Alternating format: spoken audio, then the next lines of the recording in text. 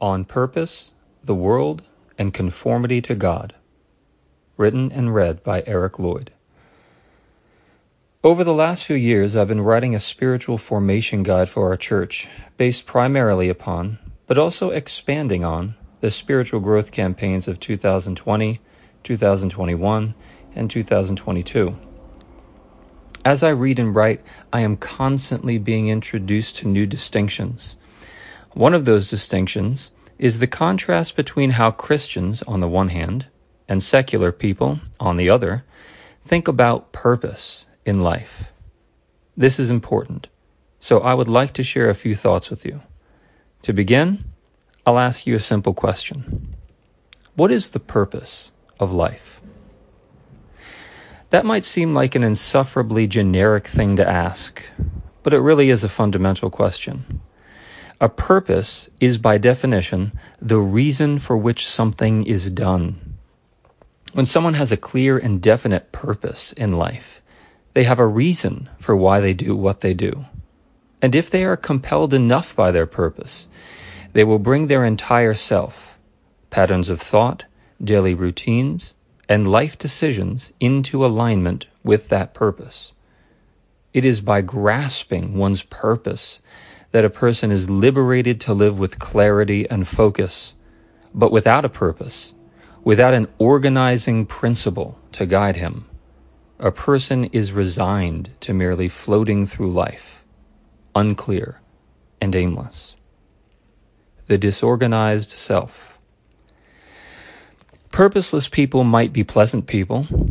They might behave decently enough, and even have interesting hobbies. But when it comes right down to it, a purposeless person does not have a grasp on or live towards an ultimate goal. They do not seek a kingdom. It has been said that the most important difference between people is between those for whom life is a quest and those for whom it is not. That puts the matter succinctly. For purposeless people, life is not a quest. A purposeless person may be involved in many things, but he himself is aimless. He moves unreflectively and probably despondently from home to job to entertainment to hobby without a unifying goal. There is little coordination to his thoughts, routines, and affections. His life is literally disorganized. A disorganized life creates confusion and a perceived sense of aimlessness in an individual. They move from one responsibility to another, finding spurts of joy here and there, but without a singular guiding principle. They themselves are left with a feeling of emptiness giving way to hopelessness. Without an organizing principle, without a logos, their soul remains formless and void. Genesis 1:2. What these people need, of course, is a grasp on the objective purpose of life, giving them a definite point of reference for their thoughts, decisions, and actions. The self-centered self. Now, the current dogma of our culture insists that a person can, indeed must, discover his or her own individualized purpose in life. The path to personal formation is to look within ourselves to find who we really are, and then to bring the rest of our lives into alignment with our own personal truth. Truth on this construal is not something to be discovered, it is something to be created. Likewise, purpose has no objective point of reference, only a subjective one. Our culture has relativized truth and individualized purpose. It is this very ideology that has brought us to a point where the sentence, "I am a woman trapped in a man's body," is a perfectly cogent thing to say.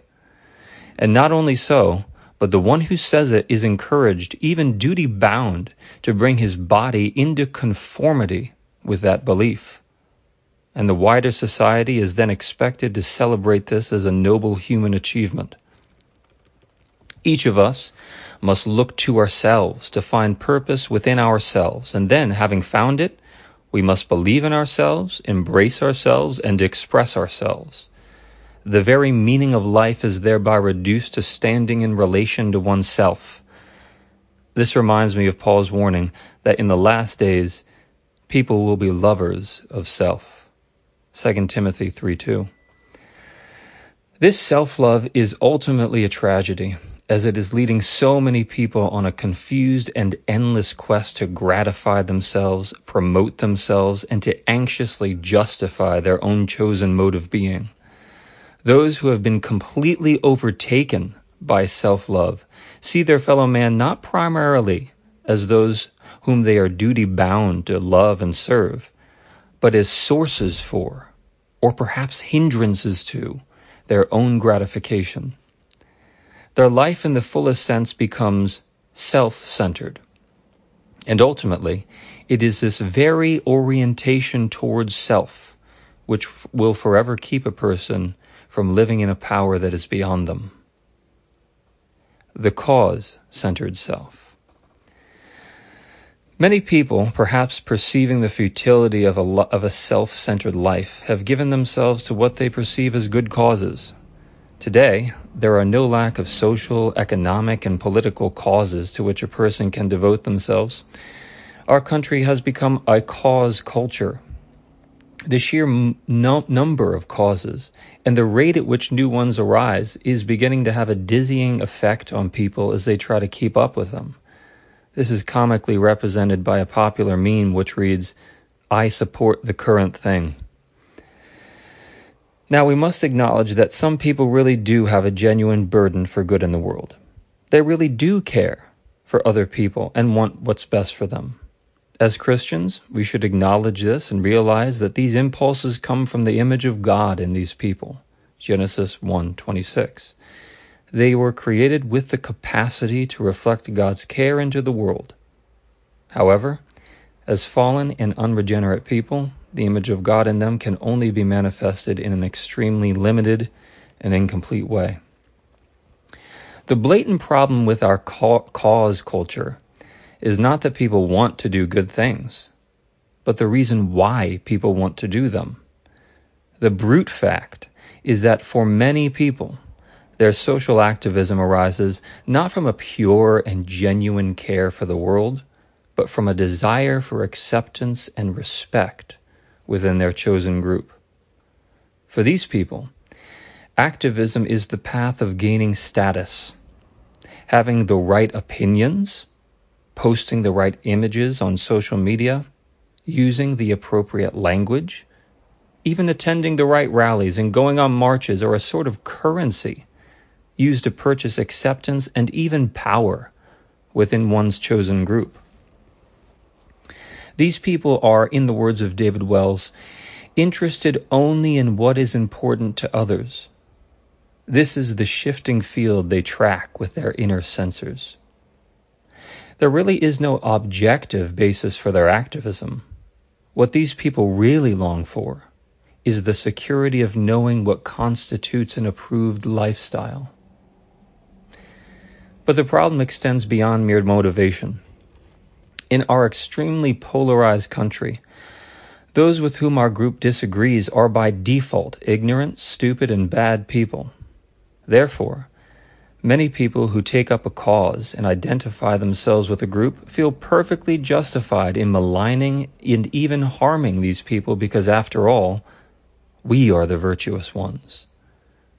What these factions have ultimately produced is bitterness, anger, riots, and general chaos on the world. Nothing new. In his marvelous book, Screwtape Letters, C.S. Lewis has a chief demon give the following advice to a demon in training. Some ages are lukewarm and complacent, and then it is our business to soothe them yet faster asleep. Other ages, of which the present is one, are unbalanced and prone to faction, and it is our business to inflame them. Any small coterie bound by some interest, which other men dislike or ignore, tend to develop inside itself a hothouse of mutual admiration, and towards the outer world a great deal of pride and hatred, which is entertained without shame because the cause is its sponsor, and it is thought to be impersonal. The causes in our culture and the groups which take them up have in the main failed to produce anything worthy. They have inflamed the masses to a fever pitch, but they have failed to form people for the better or change the world for the good. The God-centered self.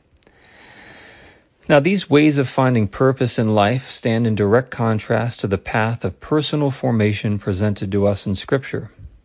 Our purpose in life is not to look within ourselves, to find ourselves, or express ourselves, but in the words of Dallas Willard, it is to bring our personality and total being into effective cooperation with the divine order.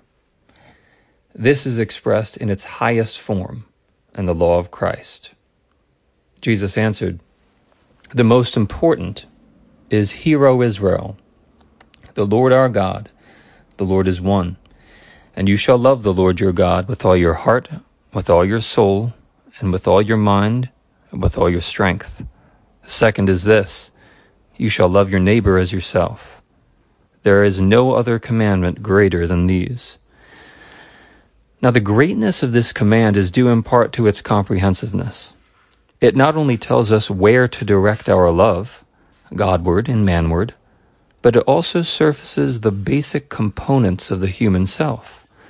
Heart and soul refers to who you really are on the inside, the totality of your personality, your character. Mind refers to what you think, your beliefs and patterns of thought.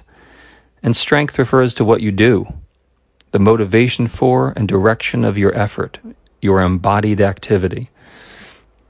I've seen these three aspects of the human self variously construed as heart, head, and hands, or character, convictions, and competence. However we label them, the point of the command, and thus the purpose of life, is to bring all of these components of ourselves into conformity with God. It is a command to make God the ultimate point of reference for our life. We were created in the image of God to represent Him. Thus we find our purpose not in expressing ourselves, but in conforming ourselves to His image through Christ. Let the world continue their march of meaninglessness as they follow the law of self-fulfillment. Let us, who claim the name of Christ, continue to follow the law of self-denial, laying hold on God in Christ as the organizing principle for our personal existence. I hope this has been helpful. Thanks for reading.